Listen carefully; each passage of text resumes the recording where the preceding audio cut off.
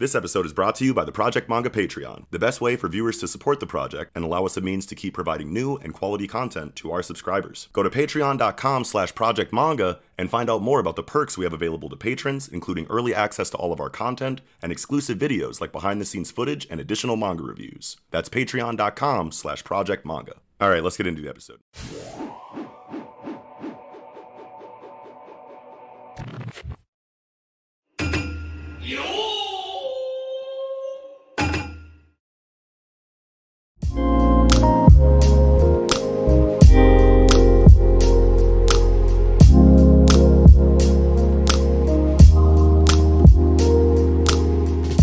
And welcome back to the Project Manga Podcast, where we cover One Piece, My Hero Academia, Black Clover Mashal, Dr. Stone, and Jujutsu Kaisen week to week. Back this week to discuss Weekly Shonen Jump issue number 16. I'm your host, Nox. And I'm Nickums. And before we get into the conversation tonight, of course, we'd like you to take a look at the description down below. That's going to be where you follow us on all of our individual social media accounts, ways that you can join our Discord, ways that you can listen to us wherever you normally listen to your podcasts, and ways that you can support what we do here by visiting our online store or Patreon. There's also going to be timestamps down in the description. You can use those to navigate yourself through the video and skip any segments that you want for whatever reason you need to. But getting into the discussion tonight, Weekly Shonen Jump issue number 16. No One Piece, but still a huge week with plenty to talk about. So yes. Getting right into it, Jujutsu Kaisen chapter 143. One more time. Yes, Let's go. I did the exact same thing. Yeah. Dude, this chapter, man, dude. This chapter, bro. Very big, yeah. Lots of stuff we got this chapter, yeah. A lot of like game-changing information, I feel like, you know what I mean? So like one thing I want to say is major shout out to my homeboy Malik on Twitter. He literally called the events of this chapter to a T in a thread that he made a while ago. So if you guys are looking for Jujutsu Kaisen, analysts on Twitter or anything like that, definitely follow at Luheezy, Luheezy. On Twitter, God tier Jujutsu Kaisen analysis threads. I had to shout him out because he literally word for word, bar for bar, called the developments of this chapter. So really, dang. Yeah, it was pretty scary actually how on point he was so long ago. But nice. But yeah, that's the guy. Give him a follow. But yes, getting into this chapter, man.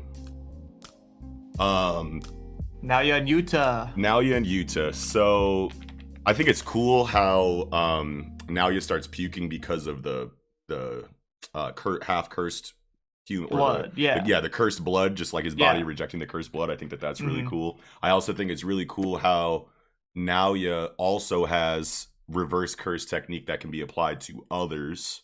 That's kind of crazy because like Shoko was the only one that we knew could do that before, and they actually made a point in the dialogue to say she's the only one that we know of that can do this.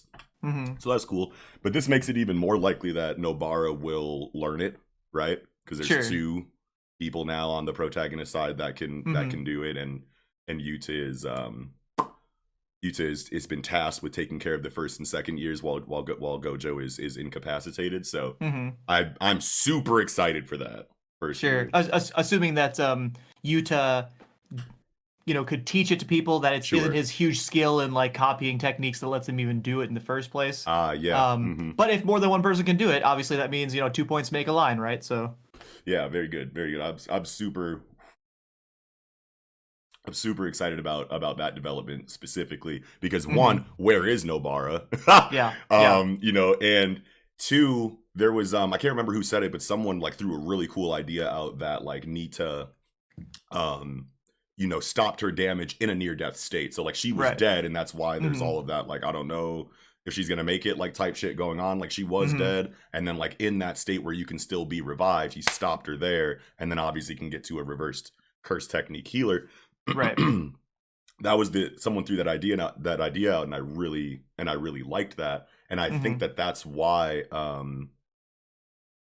I think that is why Sukuna smirked actually now, is because he noticed Yuta healing Yuji at the time and probably put the rest together, after that point, you know what I mean? Because they show that panel, like you died right there. And then obviously we know Sukuna was like, god damn it, gotta go save the, wait, no. Okay. Yeah. No, I totally agree with that for sure. Another thing with Naoya here at the beginning, he's I like that he is realizing that Choso is like a curse, right? Yes. He's like, whoa, is he a curse with human skin, with like a human body? It's like, oh, like, so like, as we were saying last, week or whatever, it's weird that he wouldn't figure it out so quickly, but he did figure it out pretty quickly, right? Yeah. It was just like in the heat of battle, it's a little hard to think too hard about that kind of stuff. That is a good point, because I think I did bring that up. Like, you'd think that he would, with all of his experience, kind of be able to put that together after a couple of moments in an exchange like that. Right. But yeah, it probably was just heat of the moment, and then immediately, probably like 2 weeks later, or no, the next week. I think I brought this up literally last week. So literally the next week we put it together. So good call there. Let's see. Oh man. Before we get into this flashback, or actually, fuck it, let's just talk about the flashback, dude. What the hell? Seriously. What the hell? I have no idea. Like, I don't know. How do you feel about this, man? I mean, I guess it's like, it's relatively straightforward to me. It's just that like there's one major point of confusion I have about it, right? So we have Yuji's grandfather, talking to Jin. Obviously, Jin must be Yuji's father, right? And then he says, like, I know you wanted a child, and that didn't happen with Kaori, but her death was, and he cuts him off, or, she cuts him off or whatever, in the next panel. So, like, is this child not a child with Kaori? Like, is this person not Kaori, right? Yeah, and then also, like, but her death was, right? So it's like, is Jin, like, being brainwashed here? Like, this person, what are you talking about? The Noritoshi Kamo brain-kun person, obviously. Is this Kaori? And Jin is being tricked. Like, he's like, oh yeah, this is Geto, my boy Geto, right? Essentially, right? But he's being tricked. And then this child with this brain-kun Kaori is Yuji. And so he's being tricked into thinking that everything's fine. Like, I did have a child with Kaori. Yeah. Or is Kaori someone completely different? And this person, like this Noritoshi Kamo type person, tricked him or like seduced him or something, and like gave him the child he wanted, right? Sure. Regardless, it's like definitely Jin seems to be brainwashed here, or something. You know what I mean? Like, the way that I kind of took it was that Yuji's grandfather is talking about this woman. So I'm thinking that Kaori was the owner of this body before Brain took it, and then she died, and then Yuji's grandfather was like, "Why? How are you still here? You died," and then could obviously just see through some like extra shit, and is trying to tell Jin like, "Yo, man, like you were obsessed with having a kid with Kaori, but like she died, man, and you know that. You know what I mean? Like this woman, it's not her, but like you want to have this kid like so bad, like." You're gonna like you'll die. Like this is like a cursed situation. Like this lady is not supposed to be alive. Type shit is kind of how I took that conversation. But but there could be the possibility that Kaori is a completely different person, and that But I think that the confirmation that this is Kaori is that, like, as he's saying, I know that you wanted a child with her, but her death was, and then he gets cut off by like, father-in-law, what are you talking about? And then I'm assuming the continuation would be, I'm right here, I didn't die. You know what I mean? Yes. But so on the flip side, and I do agree, that's probably what she means. Like, what are you talking about? I'm right here. But she also could be saying like, what are you talking about? I'm here. I'd like to be part of the conversation. What are y'all talking about? Yeah. I like it either way, because I mean, if Kaori is a different person, then that means that, like, I don't know. I don't know. You know, I was gonna say, you know, like, oh, maybe we get to know about, you know, like Yuji's mom, but it's like, no, this is Yuji's mom, like right here. You know, Noritoshi Kamo is Yuji's mom, but also at the same time, the scarring is like way different on this character's forehead than we've ever seen with Geto or Brain-kun. So I don't know why it's that different. Like, it's literally just been like a line with hatching, and then now it's like, you know, veins, much more pronounced. Veins, like scars, you know, or something, or veins. Yeah. And maybe that's just because could just be so new since he jumped into the body. Maybe that's what it looks like when it's like he just jumped in like not so long ago. I don't know. Sure. But, well, no, because if the baby's here, it's 9 months, at least 9 months after he jumped in the body. And we saw the Suguru Geto Brain Coon scars, and that was only a year after Geto died. So yeah, I don't know why the scars are being drawn so differently, but that would be a wild subvert if this is just like not Brain Coon, but like someone else associated with Brain Coon in some kind of way. I think that would be pretty wild. Yeah. But I feel good about it being I feel good about what we've said so far. Yeah, for sure. But it's interesting then it's like then Choso is Yuji's like half brother. Right? Like it's like, okay, wait, are they actually brothers? Which makes you wonder, you know what I mean? Because it's like originally this was like a joke, you know what I mean? Like this was a joke inside of Todo, and then Gege recreates it inside of Choso, and you go, wait a minute, no, this is something else. And then it's like, oh, it's Yuji's technique of memory manipulation, and it's like that's not like 100% true, because in the real physical world now obviously this is a dream of Yuji's. You know what I mean? So there is the possibility that that just isn't reality also. Right. But I for now I'm just gonna subscribe to the idea that did actually happen back in the day, because there is that line of dialogue with Jin that's like, yo, be careful. They say kids can remember, you know, babies remember more than we think they do. You know what I mean? So there's just a lot there. But now I can't remember where I was even going with this or why I started. But as far as so it starts off as a joke, and then it's no, you do it again with Choso, and now there's a link there. There's something else going on. We think it's memory manipulation, and then that's not entirely true either, because you know this situation is happening in the real world. So now it makes you wonder, like, what's true between Todo and Yuji? You know what I mean? And like that's a wild question that I don't think we have nearly enough. Yeah, I think I brought it up in a group chat a little bit earlier, like, so what, is Todo an experiment too? And it's just like, no. But then at the same time, it's like there's got to be a common denominator there that we're not noticing, or that has yet to be revealed in the series. I think that there's just too much for this now for Todo to be entirely separate from the situation, besides the fact that besides the brother situation. So or the brother related somehow situation. For sure. Yeah. Right. But I love the dynamic between Yuji and Yuta. Yes. And the similarities that they share. Yuta points out one of their shared traits, you know what I mean, inside of like how they got their power. But then he keeps the info about being up for secret execution to himself. You know what I mean? And I just think that that's cool. You know, that like I'm picturing this conversation happening in other manga. They would just be like, here's all of the ways that we are the same. You know what I mean? Like, bro, boom, boom, boom, boom, we're boys, you know what I mean? But it's cool that Yuta, and I don't know if this is on purpose or what, but it seems like he's specifically keeping information from Yuji for whatever reason that may be, or maybe it's just not the right time or whatever. But he also, you know, thinks to himself too, later on in the chapter, you know, when he's like, after Megumi pulls up, you know, and he has this comment here, like, he resists, but I bet he's unsure of whether or not he deserves to live, which is another similarity between Yuta and Yuji, as far as like their early character writing was kind of like centered, you know, around, or at least Yuta's was, and Yuji's is starting to kind of fall in line with that. That's a great comparison. Hell yeah. And then, man, Megumi and Yuji's conversation, like, is so important, and it reminds me of how different of a relationship that these two have. Like, a lot of the growth inside of their characters kind of seems to stem from, you know, early conversations that they had with each other.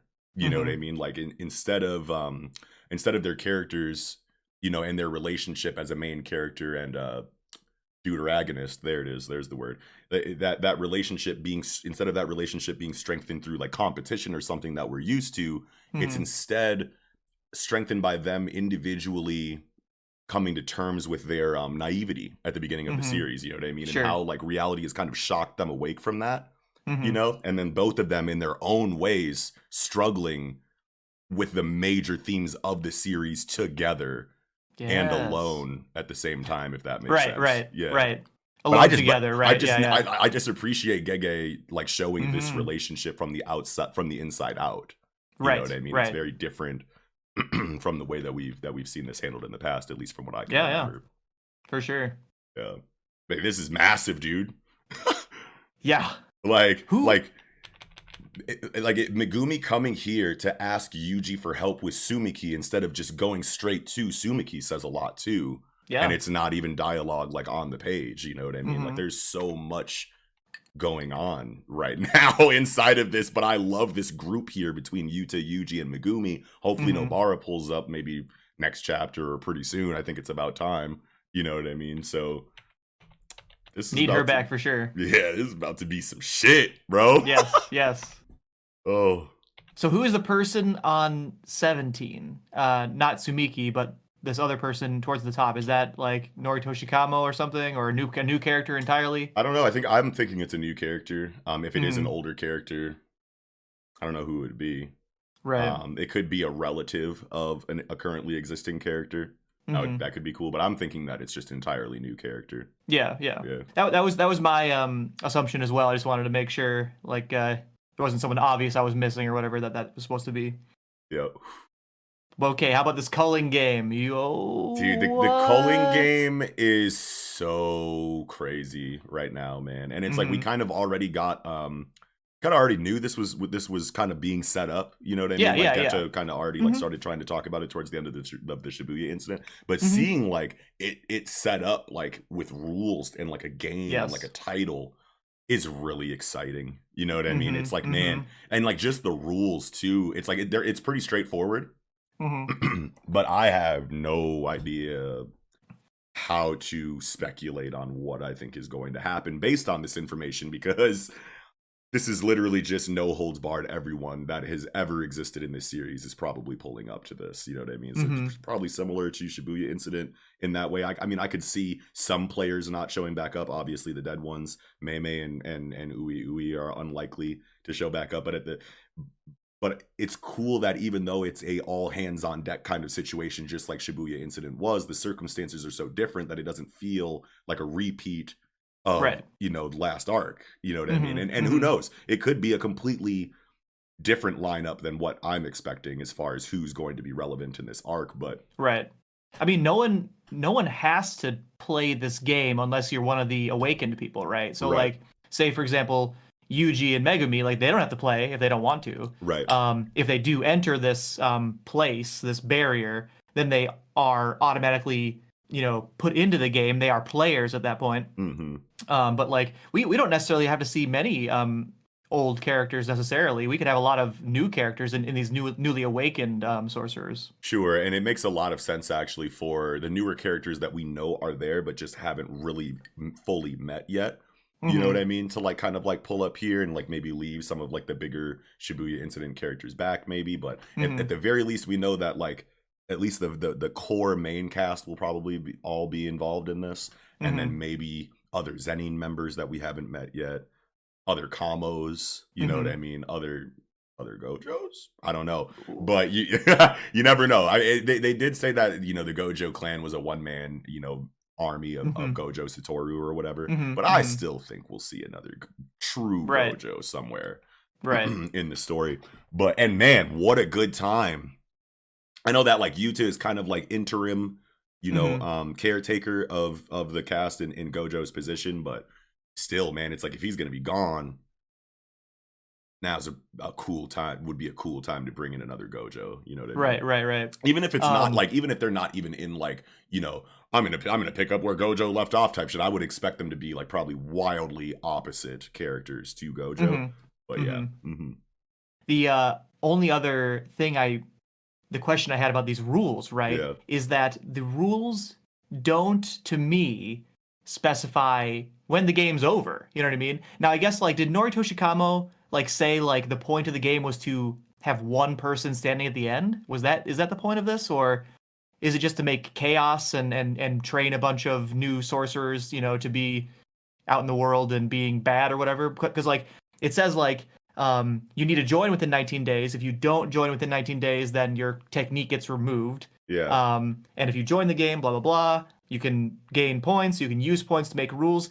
I suppose you could make a rule that says I can leave the game now. But besides doing that, it just says on Rule 8, if a player's score remains the same for 19 days, that player shall be subject to curse technique removal. But it doesn't mean the game's over at 19 days. It just means within 19 days you need to kill someone essentially. Yeah. So is this like a permanent game, like for a long time? I think the reason why he's doing this game is to kill multiple birds with one stone inside of what he's trying to do, because obviously we know, well, no, because those were original Suguru Geto's motivations as far as like ridding, you know, cursed energy, or ridding people of cursed energy or whatever. But okay, so I'm thinking that the reason why he's doing this is because he's trying to find a new body. Right. So he's trying to like have the strongest one come out at the end. Yeah. And take it over. Yeah, or maybe it's just one. Maybe it's a group, and then he just takes the best one, you know, as the body, and then just has like a tight-knit, you know, like group of like the strongest cursed energy users, you know, like in the area, you know what I mean? Because he was talking about like just everything that he's been talking about like towards the end of Shibuya Incident just makes me think that this whole entire thing is for him to get a new body, and that's probably obvious. But like as far as when the game ends, I want to say that I subscribe to the idea that it's when there's like one or a couple left. You know what I mean? But the bigger question is like curse technique removal. So like we know that like he essentially gave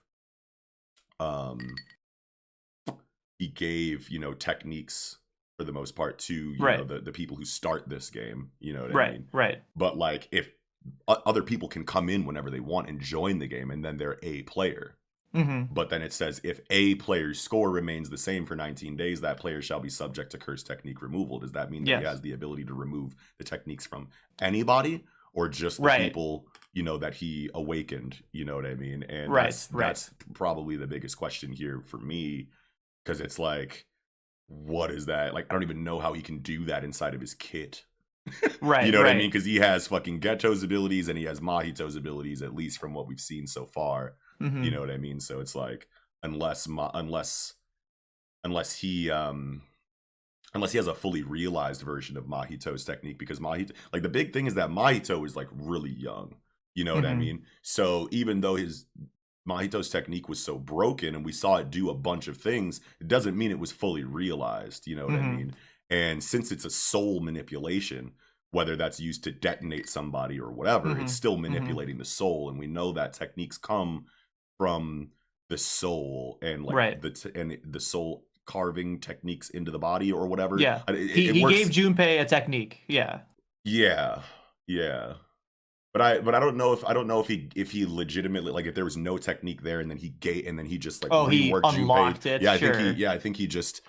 I think that was always the technique that Junpei could have had, but his soul just wasn't wired properly or something. I don't know. It's still it's still really confusing to me, but but yeah, that would be the only way that I could see this being applicable to all players, is if, you know, the technique that used to be used to shapeshift and, you know, blow people up in a fully realized version can be used to take techniques away or manipulate the soul in a way to where it looks like it never had a technique or something like that. You know what I mean? But and I guess there's also like all these conditions, right? Like people are going to these barriers, right? So maybe Noritoshi Kamo, being some huge expert in Juryoku, you know, techniques, he just knows that like if I set things up in this way, you know what I mean? Like you have to go to a barrier, you have to I give you the ability to, if you do some you know, get some points based on my rules, I'll let you even add rules to my own game, right? So like kind of weakening my rules, thereby strengthening some of the other ones perhaps. Maybe he just found a good combination of rules and lets him do that, but it does seem very OP to be able to say, like, say Megumi comes in to this game and he doesn't want to kill anyone, can his technique actually be taken away from him in this situation, right? Yeah. Players may expend 100 points to negotiate. 100 points, man. God, and the points per body are so low. So it's just like anyone who wants to make a new rule, which is the most enticing aspect of this. If you're going to be involved, then that's going to be the thing that you're playing for. You know what I mean? So it's like, it's just going to be a massacre, bro. Right. This is going to be crazy. I don't think I've ever seen a situation like this in a shonen manga. Right. I mean, and consider the possibilities when the rules start getting added, right? Yeah. Like you could have a rule that says it's not 100 points, it's 10 points. now let's get some crazy shit going on here, right? Like, okay, now I'm gonna start making all these rules, and these rules might get really brutal. They might be really, I mean, they're obviously going to be super fascinating in terms of strategy and tactics. It's going to be super badass. Like, I don't know, Greed Island vibes, I guess I'm getting, but Greed Island wasn't anywhere near as complicated or as brutal as this will be, you know? Yeah. And as far as like the verbiage on this, it says players may expend 100 points to negotiate with the game master. It doesn't say that 100 points guarantees your rule will be added. So I don't even know what that means for like how the conversation is going to go when someone who has reached 100 points tries to go to Ghetto and negotiate a rule. I'm assuming it'll be something like, okay, this doesn't hinder what I'm trying to do in the background. You get your rule. Yeah. That's point 7, right? Like, you can negotiate, but he doesn't necessarily have to accept it if it's going to mess up his own plans. Right. Sure. Yeah. And it's talking about long-lasting effects on the culling game specifically. Right. So, So either if it interferes with the culling game or if it interferes with whatever ulterior motives he has, like in the background that haven't been explained in the rules of this game, probably say no to that rule. Yeah. Right. But that's that's wild, dude. Yes. I'm so ready for it. It's gonna be so cool. So this is a 19-day thing. I think it's gonna be more than 19 days. Okay. Especially since, say, Rule 7, right? Yeah. Unless the rule has a marked and long-lasting effect on the culling game. Well, what does long-lasting mean? To me, it means like more than 19 days, right? Like if it's going to mess up the game for a long time, the Rule 7 kind of implies that the game will be going on for a long time, and that's part of the goal. Or if it's a 19-day limit, then a long time could just be whatever is a long time inside of that 19 days. Yeah. For sure. Like if it is just 19 days period, then like what is that date? Why is it 19 days exactly?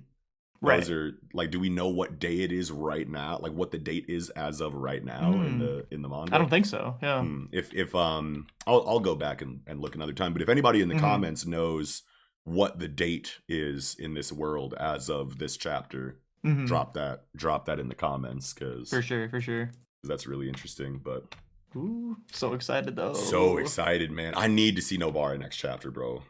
Like it's been too long. I've had enough. I need to know. And Megumi just came back. It'd be perfect for Nobara re-entrance. Come on, Gege. Need that. But yeah, I think I'm good on Jujutsu this week though. Yeah, likewise. Yeah, great convo, man. All right, getting into Dr. Stone, chapter 190, Science Transcends Life. What a title. What a title. Feels like endgame shit. Yeah, it does. So when this chapter started, and God, this Ryusui panel again. Why? No. Yeah. But then like Gen pulls out the white flag. The white flag, and they blow it to smithereens, and then it shows him like reacting to that, and then another what I thought was a huge explosion, and I thought this was Gen being destroyed, and I was like, wait, if his body is literally blown to bits, then like, man, it's but I don't think obviously it wasn't. It was not him dying. Yeah, but that scared the shit out of me, bro. Right. What I loved about this was like his fury, his reaction to them shooting the white flag, because that is super bullshit. You know what I mean? Like these are soldiers. If they're so good, like, oh, we follow the rules of war. We're soldiers. We're good guys. You know what I mean? Apparently not. You know what I mean? White flag. They just like obliterated that white flag, and he's pissed off. Justifiably so.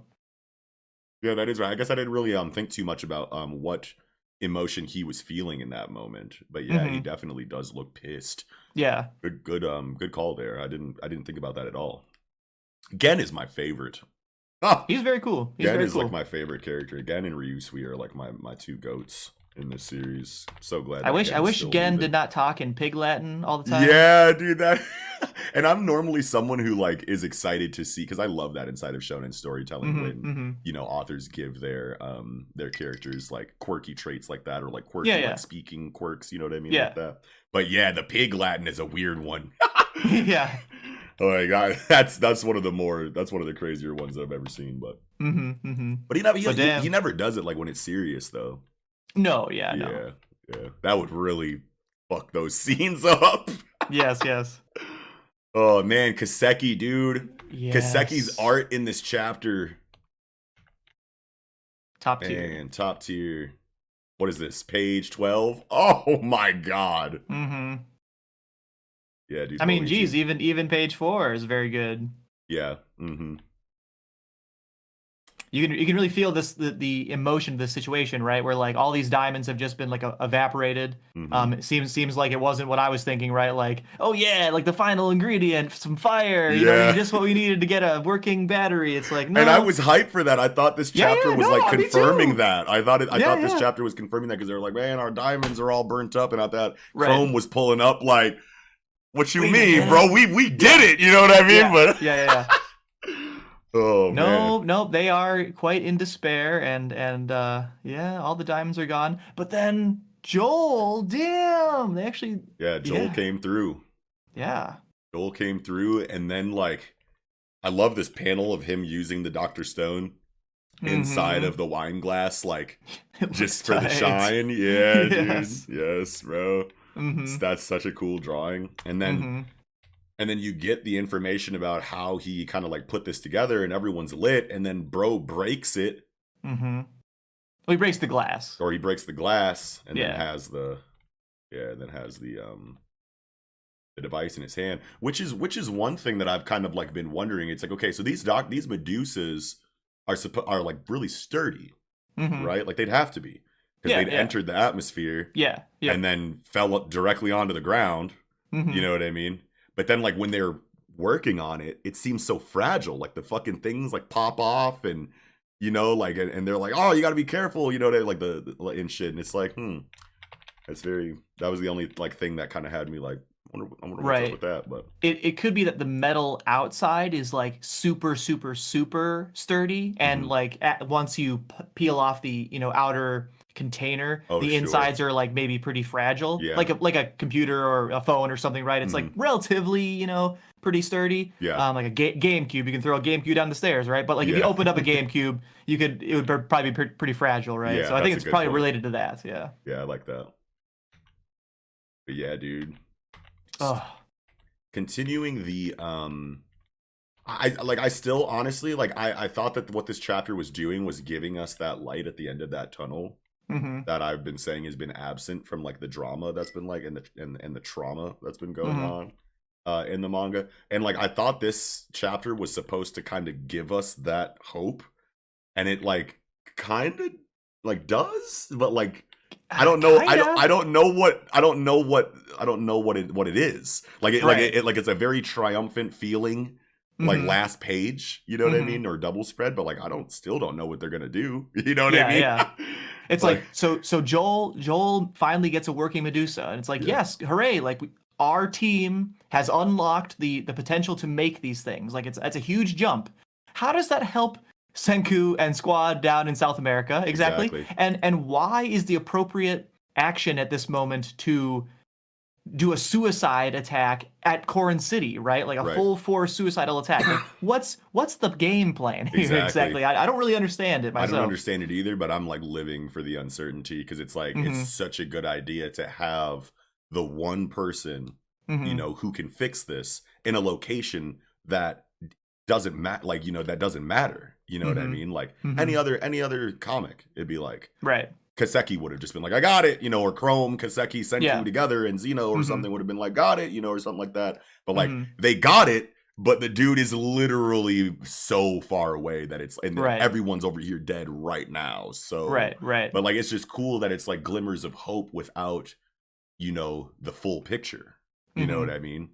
Because it's like, they're gonna do something with this. I know they're gonna do something with this, but I cannot for the life of me think of what it is. And I love that. Yeah, for sure. Absolutely. Yeah. I think that's how you do it. If you're going to create such a drastic situation inside of a manga that has been historically campy, then you want that saving grace to literally be like known at the last possible moment. You know what I mean? Yeah. And for sure. Yeah, and I think that this is just being done so masterfully. Like it's giving time to kind of like slowed down, even though it's still kind of like high octane and like the pressure is still on. We're still slowing down and getting amazing character moments inside of such a spread out cast that like for me personally, I was kind of worried that it would be something akin to like a My Hero Academia effect where all of these characters are introduced, you get to know them just enough to the point where you're like, okay, I need to see more of these characters now, and then you don't, and then a ton of them are just sidelined, you know what I mean? Yeah. Not that that's a bad thing in My Hero Academia. There's just like, so many, it's hard to get to all of them, right? Right, exactly. But like inside of Riichiro Inagaki, he knows when is the time to give these characters development, progression, flesh them out further, etc. Amidst all of the narrative stuff that takes center stage in this comic, you know what I mean? Right. And obviously like hugely masterful to, as you were saying, you know, like the stakes have been so high for several chapters, edge of your seat, you're like, wow, I don't see how we're going to win this. And you simultaneously at the end of the chapter here give you hope, but also like double down on the stakes and double down on the tension. It's like, I don't know, like I guess I'll believe you that we're on the right track, but it seems even worse, kind of. Yeah, like I don't know what I'm supposed to feel here. Yeah. I just feel everything. Oh man, but yeah, pretty straightforward chapter overall. We know exactly, you know, what's going on in the events of the chapter. And it did everything it needed to do for the characters, and it sets up whatever is coming next beautifully. And I wonder, can Joel or anyone in Corn City use the Medusa to freeze everyone on Earth? Like, is it powerful enough to reach South America, or is it not? Yeah, is one by itself, because I think that they made there was a conversation about needing multiple to have a but that was just in case, just to effect, right? super make sure everyone got frozen, right? Like, I think that's what that was, because remember Chrome was like, oh, let's just make something that like undoes the petrification, right? Like we'll just have a little device that on a timer that just squirts the juice or whatever on you, right? And it's like, well, how would you get around that? You'd throw a fuck ton of these Medusas, and then so many you would never be able to counteract all of them. So maybe that's why there were so many, and now since there's you're never expecting to have it used in this situation, maybe you could just freeze everyone, assuming, you know, they wouldn't see it coming, you know what I mean? Yeah, if it's just a one-time deal, can one Medusa cover the entire planet? Right. I kind of remember back earlier in the series that they were saying that you couldn't do the entire planet because of like the battery is like a little like not full, you know what I mean? Like it's working, but not like perfectly. I don't know. I have this memory in my head that there's not enough juice to cover the whole planet. I have a similar memory, but I can't remember the exact explanation. Right. But yeah, I mean, that's literally the only thing I can think is that. But then if that's the message, why tell them to bum rush dude instead of just activate the Medusa? Unless... But is it a misunderstanding where Senku is saying, do everything you can, even if it kills you? And it's like maybe Joel realized next chapter, like, well, everything I can is like freezing everyone. I could. Yeah. Okay, like, is that what you're telling me to do? And then boom. I just want to refuse to believe that Senku is giving up. Right. In a way that's like, yo, we're fucked. Might as well take out as many of them as we can on the way out. Bum rush them and get shot. You know what I mean? Like there's, I refuse to believe that Senku is on that right now. You know what I mean? Plus, you know what I mean? Chrome so confidently says like, yo, we're good, bro. You know what I mean? With this phone. You know what I mean? So why would he, Chrome of all people, the literal like shining light of the group, say, no, fam, we're good. We got the phone right here, just for that message to be, we're fucked. Everyone, kill yourselves to take out as many people as you can. You know what I mean? Right. But I don't know what's. Yeah, I don't know. We'll just have to see. You know what I mean? Yeah. It's been now 3 or 4 chapters in a row of I don't know how we're gonna get on this one, but I'm ready for it. I'm here for it. Yeah, me too. But yeah. That's really all I had for Dr. Stone this week, I think, though. Yep. All right, cool. All right, getting into Mashle, Magic and Muscles, chapter 55, Margaret, Macaron, and the Diminutive Duet. A duet, huh? Like a 2v1? Is that what that's implying? Oh no, man. This is a crazy chapter. Yes.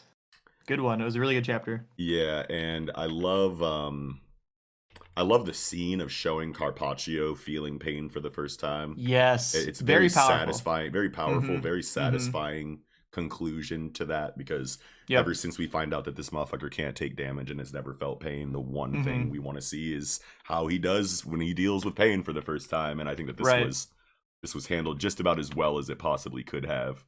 Right. I love like this internal monologue, like, is pain always this awful and frightening? Was it always? And then he thinks back to like attacking Finn so many times, and like he's realizing that Finn is so badass. He's like really impressed, like, damn, like pain sucks and you are really standing up to me. And then he thinks about what Mash says, knowing that, will you stand up against me as bravely as Finn did against you? And then on page 7, when Carpaccio is talking to himself out loud and saying, the difference in our strength is obvious, I'm utterly outmatched, I want to say he's referring to Finn.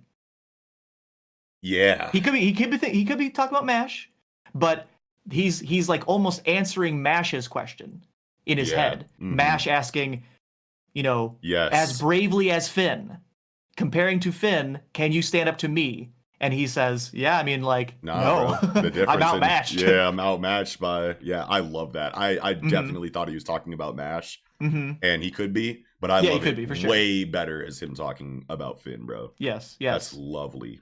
And I love the Margaret and Mash matchup. That is really exciting to me, because up until now, excluding like the Abel arc, I think is the only exception, Mash's opponents have all been like hyped up and dealt with like in the first confrontation. You know what I mean? Like first time meeting the character. You know what I mean? They're introduced, they talk their shit, they do their thing, and then by the end of that situation, however long it takes, Mash has beaten them. But like inside of Margaret, this is a character that we've seen already introduced as very powerful. We see that strength used. Then we see Margaret versus another wildly powerful character that's not Mash. And then he kind of loses or seems to be overwhelmed by that situation. Then we find out, oh no, it was just, because I had my people with me, so I had to kind of hold back. But like, I really want to know what that's about. You know what I mean? So there's just so much more going into this confrontation than any other confrontation that Mash has dealt with, and that brings a whole new level of excitement, to a series where you're like, Mash is just gonna one shot, or Mash is just gonna make putty of this person. You know what I mean? And that could still happen, but now there's more uncertainty there than like ever before because of how much setup Margaret has had before confronting Mash. You know what I mean? So that great point. Yeah, great point. Is some shit. And then on top of what also kind of like amplifies that is the fact that we're getting Margaret's own personal power scaling metric in this chapter. You know what I mean? So you get dialogue where he's like, you guys are a Ray? You know what I'm saying? Like do, re, mi, fa, sol, la, ti, do. And I love that's his scale. That's brilliant. A literal scale is his scale. Yes, a literal scale is his scale. And he says he's a T.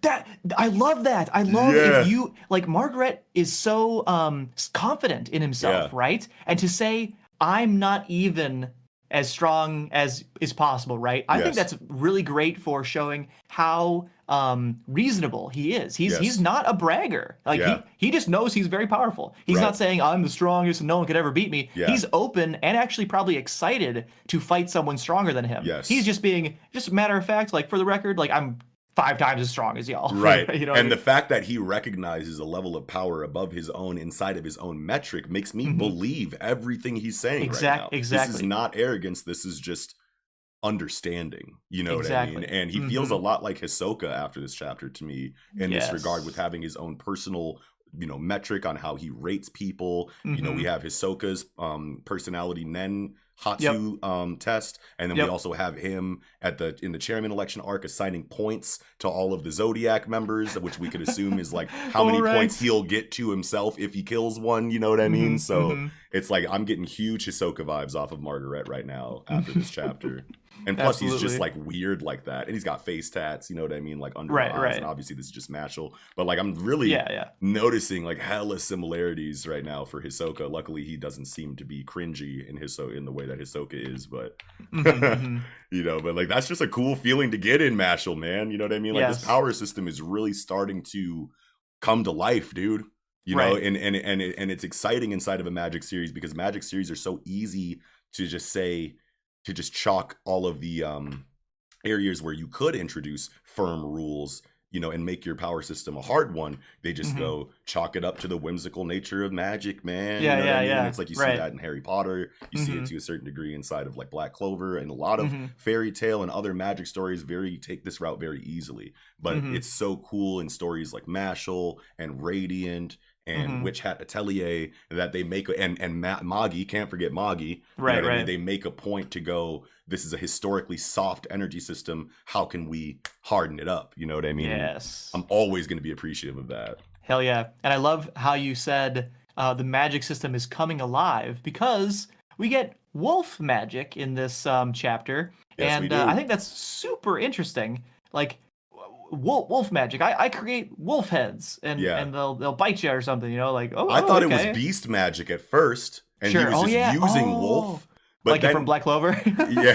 But then it specifically says wolf magic, doesn't it?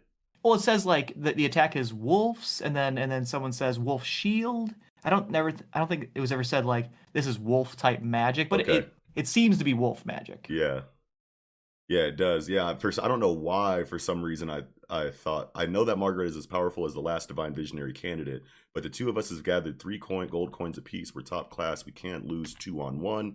Yep, there's no dialogue that says, I could have sworn it said wolf magic, but yes. So I'm still here. I think this is beast magic, and he's just using wolf spells. Oh yeah, right could be, definitely be. But I mean, like just having like the beast magic affinity in Mashle is cool, if that is what it is. You know what I mean? Because I love that kind of shit, dude. You know what I mean? So I hope that this isn't just like a one and done concept, you know, and this dude just gets stepped on with his wolves and then that's it. You know what I mean? Right. But I also don't think you introduce animal magic just to only show us one animal. Yes. Either we're gonna see a later magic that's like, I don't know, hawk magic, lion magic, lion magic, or we'll never see this again, and it's just beast magic. You could probably assume, right? I don't know. I don't know. I like that Margaret against these two uses attack. You know, sounds.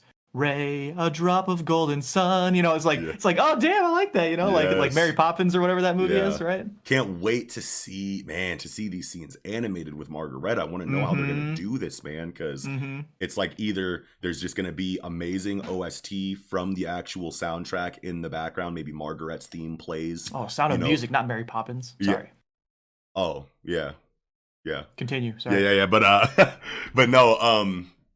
But yeah, it's either going to be the OST playing in the background and it's just Margaret's theme as like other sound effects are playing, or it's going to be specific music for this attack. You know what I mean? And like, I feel like it should be specific music for each attack, but at the same time, what makes the most sense is that it's just Margaret's theme plays whenever he fights, and yeah, or something like that. But yeah, that'll be cool to see for sure. Hell yeah. Oh my. Oh me, oh my. I think that's really all I had on the chapter this week. Yeah, I mean it's relatively straightforward. I mean, like we get some cool exposition from like Headmaster Wahlberg, you know, like, yep, you did it, buddy, you did it. You beat a Master Cane, you know what I mean? But now this will be your greatest trial coming up here, Margaret or whatever. Ooh, I mean, we've all been waiting for this battle, and we're gonna get it finally. Okay, so do we think the next phase is a 3v3, or is it a tournament bracket 1v1s? Because there's 2 teams left, right? Yep, 2 teams of 3. 2 teams of 3 left. 3-on-3 would be great. I would love to see how a 3v3 would go down in Mashle, right? Especially if Mash is like involved, because if it is like, you can, the way that you kind of like can do 3v3s is you either have it like legitimately be a 3v3 where attacks are exchanging among everyone involved constantly, or it's a 3v3 in a big space and all of the fights are isolated anyway. You know what I mean? But I don't know what I want more. But I'm super excited to see how team dynamics work in fights in Mashle with Mash on the team. Right. You know what I mean? Because if it is like the former situation that I presented, where it legitimately is a 3v3 where blows are going to everyone and anyone, then like how does that work with Mash there? Like yes. I don't even know what like magic combinations like feel like or look like in this. I don't think we just usually just see multiple people attacking at once, and then both of their magic like we saw earlier with Margaret. But is there combination magic? Sure. You could probably assume. Another thing to consider if it is a 3v3 is that I forget who the third is, but it'd be Margaret and Lance on a team. Is it? Oh. Yeah. Lance is still in it. He's on Margaret's team, and there's one more. I forget who it is, but so the team that was taken out was Carpaccio and the two. Yeah. Wait, no, Lance and Margaret and someone else versus Finn, Dote, and Mash. I think so. I'm pretty sure. Shit, I forgot who else was on Margaret's team. Yeah, I forget as well. But that'll be wild. But Lance. Yeah, Lance is still in. Yeah, I completely forgot all about dude. Wow. This is crazy. Yes. So now I really want it to be a 3-on-3, because then it's like Lance is on the opposite team of his boys. That's a crazy situation. That would be very good for, stress and just writing in general. It'd be very interesting. It's not what you would expect. I almost do expect, because of that it will be like a 1v1 tournament kind of thing, like a randomized bracket. But then again, like even if you have a randomized bracket, you still have the potential of Lance fighting against Mash or against, Finn or Dot or something. So like, I don't know. We'll see. Yes, we will. Wow. But yeah, is that all you had? Let's see here. Yes, I believe that is all I had. All right, cool. That's it for Mashle. All right, getting into Black Clover, chapter 286, A Night with No Morning. I gotta say, I absolutely love this chapter. I thought it was incredible. Like one of the best, I'd say, maybe, I don't know, I'm not gonna say the best chapter of Black Clover, but it's in my top 10 probably. I really like this backstory. This is cool. Yes, this is up there. In my favorite chapters too. This backstory is amazing. We knew that he would slam dunk this. This is Tabata's real bag to me. You know what I mean? And obviously we can't have this without anything else that he does. But like this is like my favorite area of like Tabata's work is fleshing out these characters and giving them this development and this pathos. You know what I mean? Like this is what this is to me. This Black Clover, it's tons of really cool ideas. You know what I mean?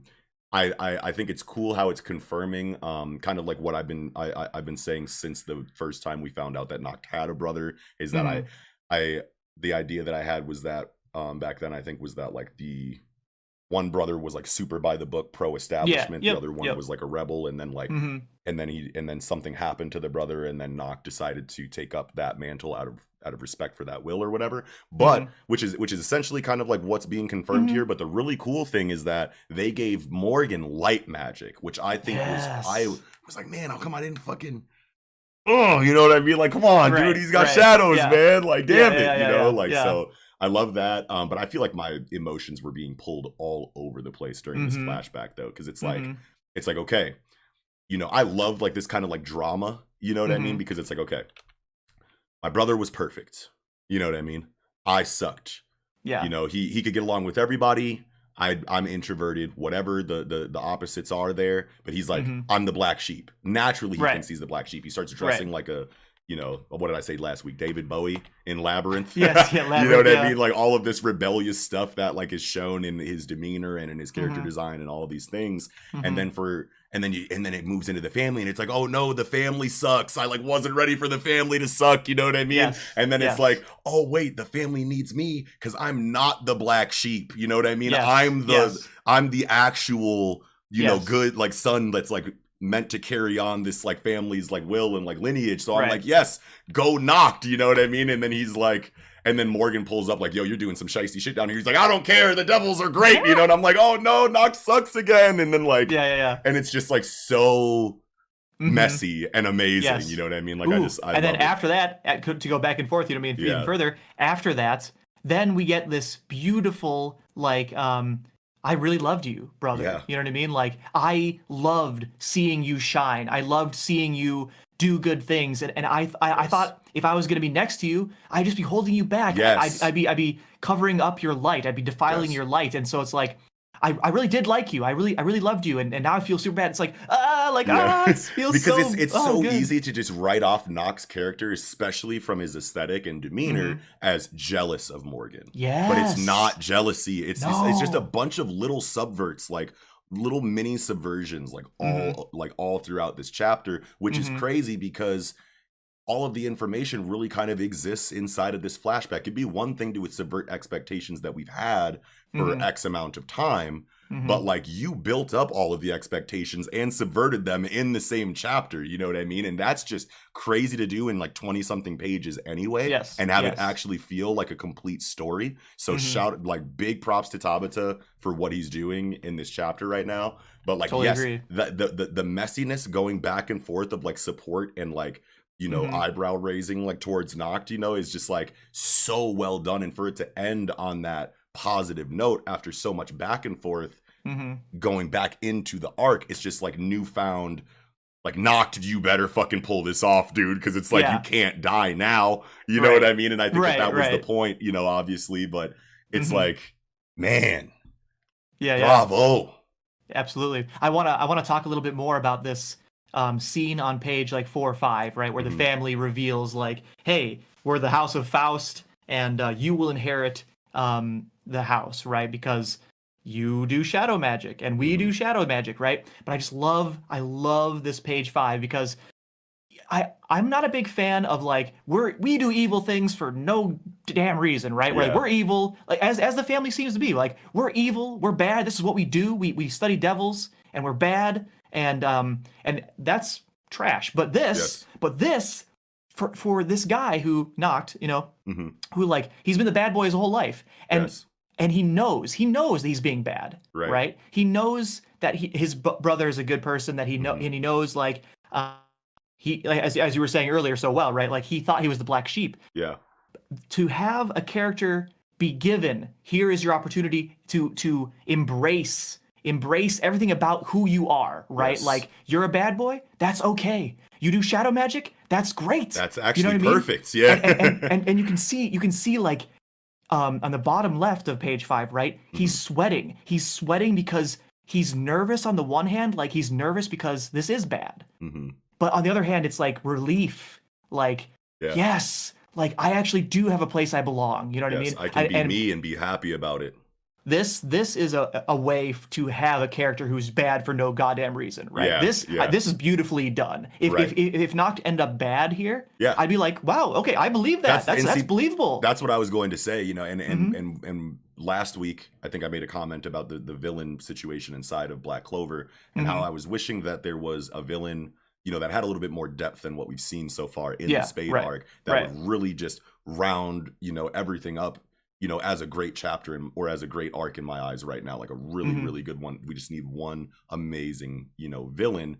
And I feel like this shit is all worth it. You know what I mean? And like this kind of backstory, you know, like you were saying, it like give this to a villain. You know what I mean? Yeah, like I love it inside of Noct, but like do this again this well, but make it a villain's fucking origin and make it lead into their motivations. You know what I mean? Like, like and Tabata can do that. Patry was amazing. Patry Licht was amazingly written.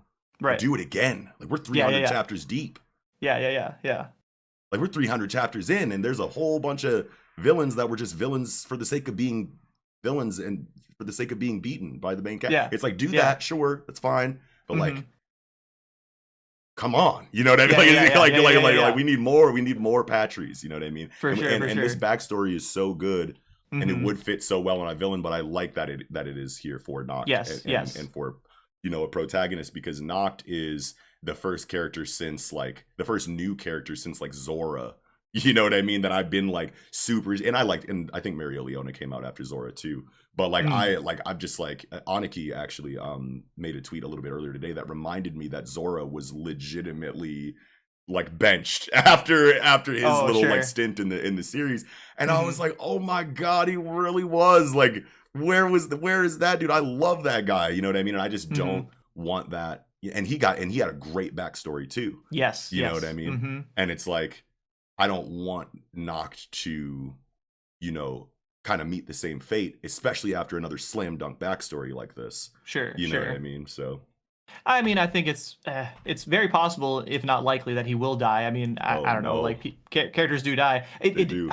I agree that sometimes he's written so well that it's almost a waste to kill him. You know what I mean? But then again, like, you can really make that death pop. You know what I mean? If you really care about him. True. So how about the summon on page 9? My God, this page looks incredible. It looks so ominous. So this is. Ooh. I don't think like Tabata's been trying to use a lot of horror elements, you know, like since in this Spade arc especially. Oh yeah. You know what I mean? And especially with the homages to like Berserk and shit that we've been seeing. But like Dante's looked scary, Vanika's looked scary, Xenon's looked scary. All of these devils have looked scary. But like nothing has looked scarier than this page. This is terrifying. This is like, this is the first time I legitimately was like, okay, that's a real problem. You know what I mean? Like, like that's like, I have no idea what to do with this silhouette. Right. And I love the blacks that are used. And like the perspective up, like looking up at the ceiling and like the darkness from the top, like just pure darkness from the top. Shading like behind the summon bubble, then going into the darkness of the ceiling, but like the darkness of the ceiling you can tell is like dark up there, but it's like not as dark as this pitch black silhouette. Looks so good. And the grainy I don't even know what that is, cross hatching, whatever fucking detail in the illustration on that ceiling behind the demon is. It's a very grainy, very that this technique just makes it feel very horror and very scary. You know what I mean? It's something I feel like I see a lot more in seinen and horror manga. This technique, whatever this is, right? It really sells that. You know what I mean? Like this is a dungeon of a location that they're in right now. You know what I mean? It's like seeing this thing inside of it. It's like aesthetically, this is very terrifying. For sure. If you did encounter, we were mentioning Berserk and like seinens, right? Yeah. If you did encounter this thing in a seinen manga, page 10 would not be. This is pretty cool. Like everyone in the room is like disintegrating or something, right? Evaporating into shadow or something. I don't really know what's happening there, but they're all dying, right? Yeah, dude, in a seinen manga, there'd be like blood and limbs and guts everywhere as this devil just like obliterates everyone with his presence or something. You know what I mean? Or just like, I don't know. It'd be super wild, but I think this is a well done for a shonen where you can't really go too gory, you know what I mean? But it's still terrifying to have all these people like disintegrate. Yes, and it plays into and one thing I want to say is that I love when irony is used inside of traumatic situations like this, especially how it leans into the devil's kind of like irony, you know, in the history of like devil fiction, you know what I mean? Where he's always got something up his sleeve. You want something from the devil, he'll give you that, but there's a catch always, you know what I mean? Like I love that lore, and I feel like we're seeing that here inside of Noct, embracing the devil just for it to kill his entire family, you know what I mean? It's very like that irony used to like show this kind of drama, and then it poetically wrapping up with that irony at the end of this story just really nails that, drives it home for me personally, because I just love this situation in fiction, you know what I mean? Right. Yeah. So here's a question I have for you, going back to page 8. When Noct is saying, "Here and now, I'll surpass my limits," like that's like the Black Bull's like motto, right? Like everyone says that. Did he get this from Yami? Like is this like kind of all tying into like why he really dislikes Yami, because Yami and Morgan became such good friends, but he was Yami's friend first, right? You know, and maybe he learned that phrase from Yami when they were friends, and now he's using it here, kind of like seriously, but obviously like as a quote unquote bad guy. And then at the end of the chapter, obviously like saying, "I never thought I'd say this again, but here and now I'll surpass my limits," as you know, in the present day. I mean, I don't know. That's a good question. I wanna say, he probably, he was probably like, okay, Yami says this all the time, I don't really fuck with all that. You know what I mean? That's a kind of That doesn't apply to me because I don't have any limits to surpass, because no one cares about me and I don't care about anything. But now he's been given a reason to care about something, and he's like, okay, I'm a genius with these devils. I'm awesome. I'm the best. And then the parents are like, well, here's the best devil then, you know, and he's like, oh shit, I finally get to say the thing, you know what I mean? Surpass my limits. And then boom, it turns into what it turns into. And then now at the end, he's like, he's probably, after that, he was probably like, man, fuck Yami and his surpass my limits bullshit. Look where it got me. That's probably why he hates it. You know what I mean? But then now he's like, hey, no, this is what it really meant. You know what I mean? And now he's saying it again. This is the best surpass my limits I've seen in this and the reason why, like, and we clown surpass my limits on this show, but this is the best one because it's the first time that surpass my limits was shown as being like a negative thing first. You know what I mean? It was a detrimental like situation when you surpassed your limits the first time. You know what I mean? And now you're showing growth in your character as you surpass your limits, besides just needing to surpass your limits in the moment. There's actually something from history that it's kind of tied to. So these are the kind of plus ultra surpass, like these are the kind of moments where that really hits. You know what I mean? Yes, absolutely. 100%. I thought it was really interesting on page 7 that the family is talking about, okay, the underworld is ruled by 3 devils. Okay, that makes sense. That's what we figured, I think. But gravity, time, and space. What do you mean gravity, time, and space? I thought it was gravity, curse, and space, but this is which one is the time devil? You know what I mean? I think Megicula, I think this is saying that Megicula isn't one, or at least at this point in time was not one of the 3, or has never been one of the 3 rulers. Or maybe the curse is time. Or maybe the curses are time related, because but because weren't there time bombs on Vanika's henchmen that were fighting Luck and everybody in the other area? Or no, she just detonated those herself when she was done with them. She just said never mind, boom, and then popped them. To me, like, you don't say gravity, time, and space, which makes so much sense, right? Like, how do you make a world, right? You need gravity to keep you on the ground. You need space to exist in, and you need time for movement to occur. You know what I mean? Like, these are fundamental aspects of reality. Curses aren't. You know what I mean? Yeah. Like, there's no need for curses to put together a universe. Right. So it could be that Megicula has, you know, gone up the ranks over time since this time, right? I just thought it was interesting. You know what I mean? I'm super stoked to see the time devil, because time is always me too. Intense. And I instantly just assumed that it was talking about Megicula, and it was just an aspect of her power that we hadn't seen yet, or something like that. But it did say curse magic. Yeah. Very interesting. Yes, very, very interesting. God, how do you fight any of those things? Like, actually. Right. You know what I mean? To be fair, the only way that it's possible to fight the space one, right, Xenon's devil, is if you're blessed by mana, right? Like, because he controls the mana within the space. So, like... So the mana has to just like you more. It has to just like you more, right. So, like, really, you really can't fight them, you know what I mean? I mean, with gravity, even Jack is able to... counteract Jack, because Jack also has one of those like Magic the Gathering style, you know, descriptions on his you know, ability, where it's like you can really, if you take that literally, he can, it makes all the sense in the world that eventually his magic will cut through the gravity pinning him down. It can eventually cut through anything, you know what I mean? So even something like time and space eventually, you know what I mean? Like, so there's that too. But I mean, we saw what happened to Jack you know, earlier. that is a good point. I think Yami could also probably fight the space devil, right? Because of cutting dimensions and stuff. So, interesting. Assuming Yami makes it out of this alive. Yeah, but that is cool though, that like Tabata introduces, you know, threats that seem impossible to beat, but then we know in the back of our minds that there are ways in the lore already written in on how to beat them. You know what I mean? Right. It's not just I get the strength that I need to do it in the moment. You know what I mean? The Jack stuff actually made a lot of sense. You know what I mean? And there are times where it makes a little bit less sense. You know what I mean? But it's good to know that there are those things in place somewhere in the comic. You know what I mean? Yeah, man. Wow, what a chapter though, dude. For sure, definitely in my top 5 Black Clover chapters, I want to say. Yeah.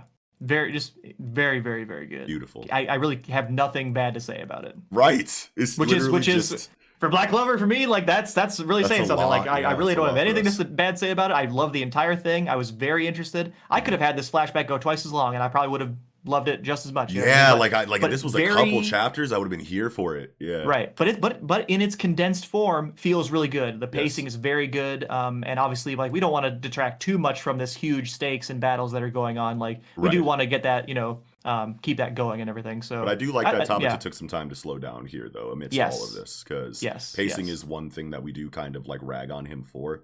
You know what I mean? And this kind of I don't know if it's awareness or what, but this was just a great injection right here. You know what I mean?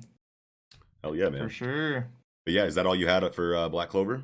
Yeah. Great. Very good. Yeah, man. All right, getting into the final chapter of the night, My Hero Academia, chapter 306. The final act begins. Oh my goodness. Just that title is immense, right? Like, wow, I mean, I wasn't really seeing that coming. Yeah. At all, man. It's cool. I'm here for it. It's really cool. It's really cool to like hear that. And I feel like, I don't know, I feel like Black Clover might be ending, too soon. You know what I mean? It feels that way. It definitely feels that way. I don't really know what else obviously Tamata could just do whatever he wants, but as far as the information that we have right now, or as far as the information that I can remember right now, it doesn't seem like there'd be too much left. So that's crazy because these two came out like 10 chapters apart, you know what I mean? So if they are both in their ending phase, that's pretty crazy. Yeah. This color spread. Oh my god. I love these colors. I love Deku with a yellow cape. I think that's really, really, really cool. Kohei has always been a monster with the colors, man. Like this palette, like I don't even know like what to like say this style or like aesthetic. Like what do you call this aesthetic? It's like retro watercolor tie-dye. Tie-dye. I don't even know. It's amazing though. It looks so good, and I love. Obviously, Shigaraki has had this aesthetic of like the frayed cloak for a while now. But I love Deku also getting this kind of like frayed cloak cape kind of thing, right? Because this represents Rogue. Yeah, sure. But also like shit has hit the fan. You know what I mean? Like shit has hit the fan. Like the world is almost a dystopia now, or almost post-apocalyptic, right? Like the villains have done such a heinous thing to the world that like now like the stability of society is in question, and it makes a lot of sense for Deku to have this kind of like Akira, kind of vibes of like the frayed cloak, and now he's like solo hero. You know what I mean? Like I just love it. I just love the aesthetic. Very cool. Yeah, the tone shifted into a situation that I feel like is like the best case scenario for the story right now. You know what 100%. I mean? We thought a million things at the end of the Paranormal Liberation Front War. We thought even more things as new information started to like come out as far as what was happening for the future of My Hero Academia. And now that we see like kind of where we're at for real, now that the dust has legitimately settled, holy shit, is this like not only not what I expected, but just like shattered whatever expectations I had. Even in like what I felt I wanted the most from this story, it's going a direction that is just amazing right now, and I can't wait to see what it's trying to do, because it's like, man, Deku leaving UA and just going like what's like seems to be Rogue, you know what I mean? Like he looks like he's standing on the top of this gargoyle in very Batman fashion right now. Oh, 100% reference, right? Yeah, Batman overlooking Gotham type shit is exactly like the fact that it's on a gargoyle is what really sells. Like if he was just standing on the corner of a building looking up, that could be anything. But just the fact that Kohei's such a comic book nerd, and it's legitimately on a gargoyle, it's like it's gotta be Batman. But he's standing here and he's looking over the city and he's like a giant villain. Like he's gonna go like run up on it. Like he's just like, fuck it, I'm about to just start going and taking down villains. Willy-nilly, you know what I'm saying? With no direction, you know what I'm saying? That is amazing. I wonder if we're gonna get exposition about what he learned, or how quickly we'll get the exposition of what he learned in the One for All space. Right. One for All space. Yes.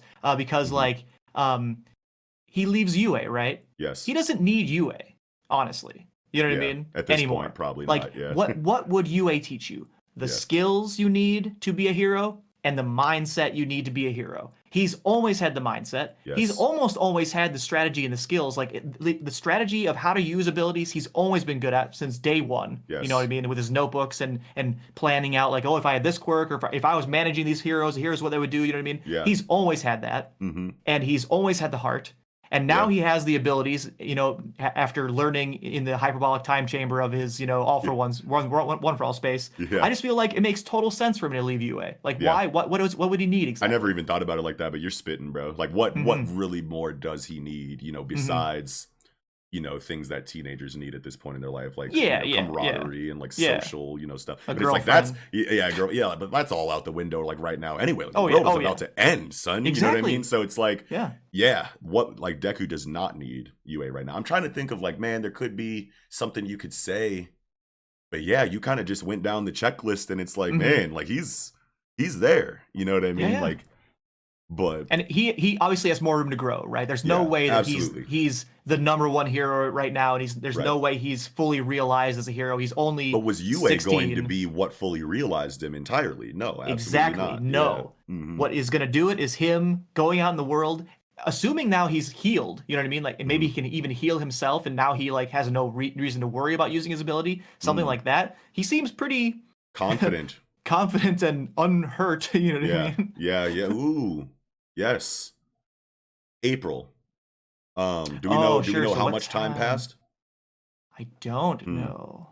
We could go back and see, but because that's a big timestamp right there. You know what I mean? I feel like that says a lot about some things, and man, I wish I would have remembered how long April means, you know what I mean? But I mean, we can assume that if it says just a month, that like it's at least a month later. Yeah. But it could be months. You know what I mean? If they're gonna use like just the word April there, you know what I mean? Right. But either way, I want to say that it's like no more than a few months, right? I want to say that the raid on like the Paranormal Liberation Front thing was like in like December, January, I want to say, but maybe it was even in March. Like somewhere in that range though, right? I don't think it could be that long. But if it is a month, you know what I mean? I think that is long enough for him to heal like enough physically, given like Recovery Girl and like you know, so like he could be up and moving around. Granted, he wakes up, he could be up and moving around a month or two later, so that's fine. Yes. But like doesn't mean he necessarily has a healing quirk. The arms though is like the big thing, because it's like he still has like really good functionality, whereas like before it's like he smashed his hands, Recovery Girl kissed him up, but it didn't really heal him fully. To the point where it was like, if you use these again, like you'll lose your ability to just use them, period, not just fight with them, use them. And he obviously went farther than he ever has before with his arms in this last fight, and he's still able to do things like grab his cowl and move his hands at all. So I think you're onto something with this healing quirk, because you know, if continuity says that he should not have any mobility in his hands right now, in his arms right now, you know what I mean? So I think that's good, and it makes sense. You know, if this is if he's literally supposed to be a Swiss Army knife of a hero, then yes, regenerative healing factor is necessary in a one-man army in a world like this. You know what I mean? So Flight is also another one that made a lot of sense. Black Whip, it made a lot of sense from a crowd control, you know, standpoint, and just the Spider-Man reference that was necessary there. Everything makes sense, you know what I mean? So healing factor is like one of the last things that I could think of that are absolute necessities if he's going to have multiple powers inside of his kit. Like, this is real, like no dispute, this is #1 hero right here, you know what I'm saying? You got all this. Like yeah. But wow, bro, I like that. He's literally doesn't need UA anymore. He has everything that he needs to do everything that he's trying to do. He has the shared one for all space as his kind of like coach. He can't learn anything from UA anymore. And now he's like, well, the world's going to shit anyway. You know what I'm saying? I might as well go out here, and I know that they're trying to organize a way to deal with all this stuff, but I'm just going to take my insane capabilities and my new mindset and just go make the difference right now while everybody back home is doing what they're doing. Right. Yeah. Another thing to consider is at the end here of the chapter, he's alone, right? And I think we're meant to believe that he is working independently. Obviously, the Batman reference. Obviously, he left a note for all the friends, like, "Hey, I'm gonna be doing whatever my own thing. See you later. I'm not doing school anymore." But maybe he is in a little bit of a squad. Like, what's Best Jeanist doing? What's Hawks doing? Right? Like, they know about One for All now. They do. They and know the stakes, and time has passed. So like maybe he's not we're gonna see some team dynamics with them as like a new hero squad. You know what I mean? Yo, that would be sick, dude. I'd be up for that. Last thing while we're still on the scene, I remember that Aniki Smash tweeted out a really cool comparison to the beginning of the series when Deku is like looking up at the city, bright-eyed, bushy-tailed, and he's like, a giant villain, you know, and there was that giant villain attacking Tatooine Station. Yeah, and then now he's looking down at the city. And he's like, a giant villain, huh? You know what I'm saying? Like dead eyes, yeah. Really cool comparison there. I love that. Yeah, I had to shout that out. Before. Absolutely. Yeah. But wow, man. I guess we can just go work backwards then, I guess. Let's talk about like the Hawks, Best Jeanist, you and All Might conversation. Right? Sure, yeah. Right at the beginning. So like one interesting thing I thought Hawks was saying is on page 5, and he's just trying to get information about One for All, and he says, going forward, it won't just be villains we're fighting. We are up against all of society as well. You know what I mean? And we've talked about this, where like if Deku's gonna save the world, he has to change society. Yes. And I love that they said the word society here, but I do wonder, like, what does Hawks mean here, right? Like, are people going to be actively opposed to Deku in some way? I think what he might mean is that, like, okay, the Paranormal Liberation Front War happened. Everyone knows everything that happened, or as much as the public is supposed to know, I guess, at this point. Now, Endeavor is about to make a statement that confirms what Dabi said during the Paranormal Liberation Front War, which is obviously going to cause a divide in society, or a further divide in society. So I think that it's literally just after everything that's happened, no matter what, even if you're the best hero possible, we have to deal. We're against society here because the divide is that drastic. Yes. And that many people not fucking with heroes anymore is going to cause all types of civil unrest that we have to deal with while fighting villains at the same time. Yeah. I love that. I think that's totally spot on. Yeah. And nice. Wow, dude. And All Might being like, all right, come with me, I'll tell you everything. Was chilling because it's like, I never really thought about it before, but I have to, even though multiple people have found out since the beginning of the series, Kohei has done a great job with this secret, what it means to All Might, what it means to society if it gets out, what it means for the enemies if they learn about it, and when to the point where it's so well fleshed out of an important secret that means so much to so many people that whenever Kohei decides to go to use All Might in this way, like, all right, come here, bro, I'll tell you everything about One for All. Whenever anyone is told about One for All, it's a massive moment, you know, in the series because Kohei laid down such a good foundation for this secret. You know what I mean? So that was a chilling panel. Yes. Press conference. The press conference scene went exactly how it was supposed to, in my opinion. Like this was the perfect press conference scene. You know what I mean? And the dialogue inside of it, you know, like this is how you do it. It could have just very easily been like Endeavor, like, all right, I suck. Hey, the jig is up. You know what I mean? And then everyone being like, fuck you, Endeavor, and then him like walking by with like Best Jeanist, like patting him on the back, like you did the right thing, bud. But they're involved. It's a conversation with the people and not just an announcement. You know what I mean? And because there is a lot of nuance to this, and whatever side you're on with the Endeavor situation, like he's speaking facts during this outside of the confession. Right. The way that he responds to the people yelling at him, he is spitting. You know what I mean? And like that's how you do this. You know what I mean? Because it's because it's like we want the people who hate Endeavor want to hate Endeavor. The people who love Endeavor want to love Endeavor. But you need to create this situation where the confrontation is finally happening, and there's sense being made on both sides. You know what I mean? So that for the people that haven't put it together yet, that this is a nuanced situation that requires a lot of extra critical thinking. Now you see it right here in your face. Like there is points to be made, you know what I mean, on both sides in the narrative. We're seeing it, you know what I mean? So God damn. For sure.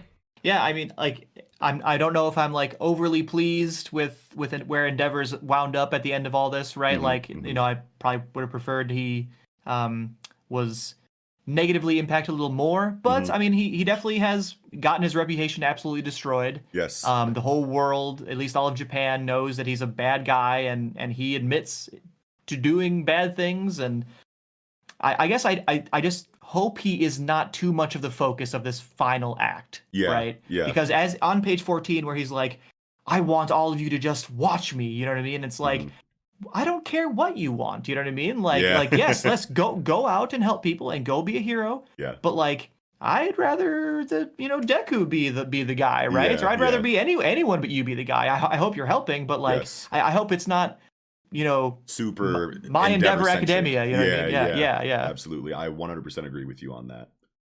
And then going into this, Page 15 is crazy, because it's like if you're not going to kill characters, this is how you show the stakes, right? Yes. It's like, look at Mirko. Mirko looks like such a fucking badass right here, bro. Oh my god, just pulling the fucking like tourniquet strap with that like badass look on her face, with the fucking like patch on the forehead and like the scuffs everywhere. Still love Mirko. But then like Wash and Mount Lady and Aizawa and who is buddy over here? That's Kamui Wood with no hat.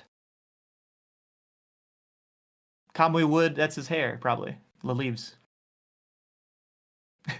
Oh my god!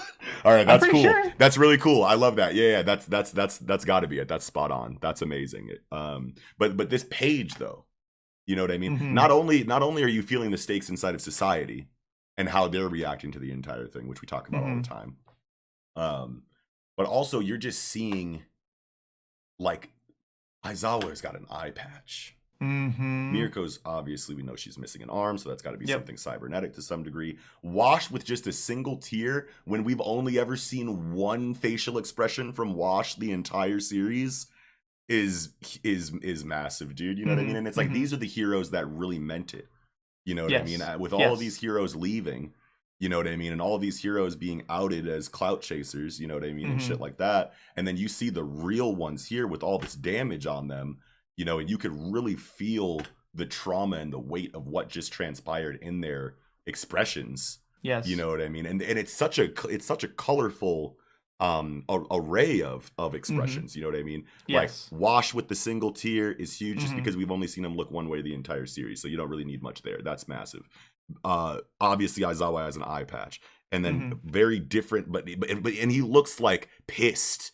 Yes. You know what I mean? But determined. You know what I mean? Determined. Pissed but determined. And then you have Mirko, you know what I mean, who just looks like badass. And then you have Kamui Wood, can't even see his eyes covering his mouth. It's such a but it's all, you know, stemming from you know, that same source. You know what I mean? It just shows like what a massively emotional and traumatic situation this was. Yes. And I think they're handling it very well, right? Yes, like you don't come out of that without some trauma, without some introspection. Mount Lady looks like she's really thinking about a lot what of she wants to do. You know what I mean? Like, and obviously she's in this page implying that she's one of the heroes, you know, one of the actual good guys, who really give a shit. But she definitely seems to be thinking a lot about it. You know what I mean? Like, and you also don't not think about it, right? Like tons of people died, right? Like any of these people could have easily died in that battle. So it's not, you don't go out into the streets again fighting villains lightly. Yes, exactly. Yeah, dude, this chapter does so much. Did we know that Best Jeanist neck was this long?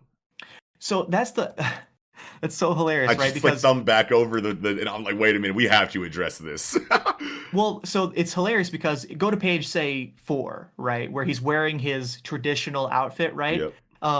I've literally seen a joke like picture of Best Jeanist of like what is under his long ass like collar, right? And then like, is his head just super long or is his neck super long, right? And here we have it's his confirmation. It's his neck. And it's like, he looks so weird. I don't understand it at all, but that's fine. And on top of that, it's like I want to say that we've never noticed because of the jean outfit, obviously, but then you know, you go to on page 4, and let perspective of him like in the middle, like from like zoomed out, and it shows him from the side. It's like you really see it right there, even with the jean shit on. You know what I mean? And it's like. Bro, if I go back through My Hero Academia and like see that his shit was always like this long, I think it has been. But I feel like it's a perspective trick most of the time, because it's like obviously on the top right of page 4, you see that his shoulders are already kind of starting. You know what I mean? Like where Hawks's like hair meets bandages, that's G, or where you know what I mean, or no, even like above that, even like where his hair like actually comes in contact with Best Jeanist collar, that's like where I feel like his shoulders are, at least in that drawing, and then like it's not that long up to his, you know, up to the top of his collar, you know what I mean? So but at the same time, it's like if it's just me not noticing, but it seems like it would. But it seems like the evidence in the history of the story, if you go back and look at him in the jean stuff, it seems like he's always in angles that don't really show the height of his neck, except for like right here in this middle panel on page 4. But obviously we can go back and see. But that just blew my fucking mind, dude. I was like, what the fuck? If anything, it like just like clears up that one huge question that people have had. Like people have had this question, obviously, right? Like as I said, I've seen joke pictures of like what does it look like under there? Yeah, we ain't never seen this man's chin. Oh my god. Oh yeah, dude. But wow. Trying to think. Was there anything? Oh yeah, Uraraka, man. So Uraraka's got like quite a bit of setup here. You know what I mean? Because like obviously we have gotten multiple just like raw emotional response panels from Ochako.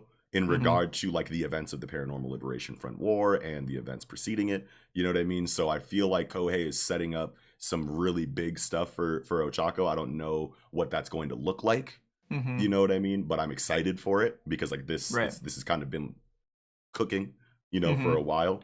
Yeah. But so I mean, like it when you have this cooking for so long, like can you end this story without them getting together, right? Like obviously she likes him and obviously he likes her, right? And like is now the time where like now that they both have their own motivations completely sorted out. I mean, Uraraka I think has more solidification to go, but obviously Deku knows what he's doing, right? And Uraraka now she's unlocked to be able to go in whatever direction, and I think we can assume she'll go in the hero direction. And it's this page on page 17, the bottom of page 17, we have this kind of narration.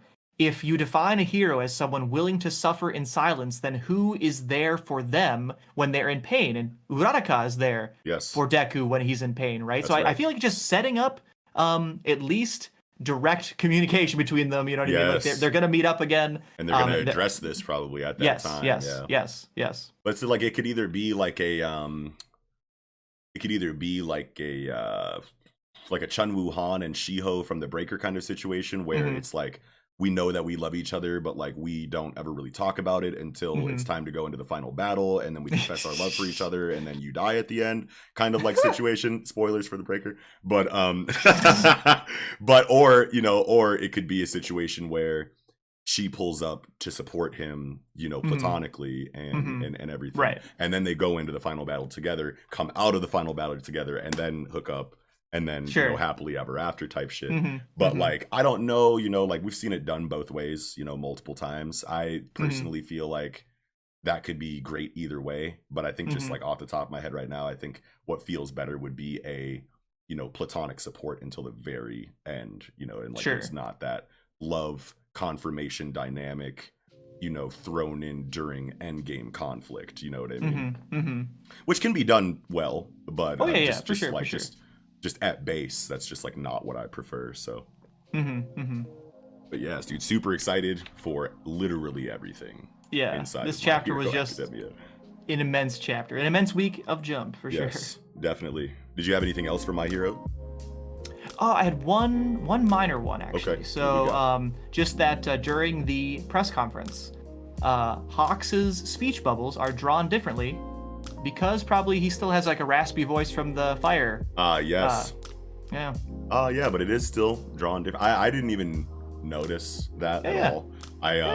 But when you said that was a good touch. Good touch. Yeah, when you first said that, before I went back to the page, I was like, oh, is he speaking normally now? Like, because the thing is gone. But like, the thing is gone, but he's still speaking weird because it's still, you know, it's a good spot. Yeah. Fuck yeah, dude. Well, I think that'll do it for this episode of the Project Manga Podcast. Incredible conversation, Nick, once again. And all of you guys out there, thank you all so much for watching. If you did, slap a like on the episode or on the video. If you enjoyed it, hit subscribe if you're new. Hit the notification bell above that so we can chirp you when new content is live. And of course, visit the description down below.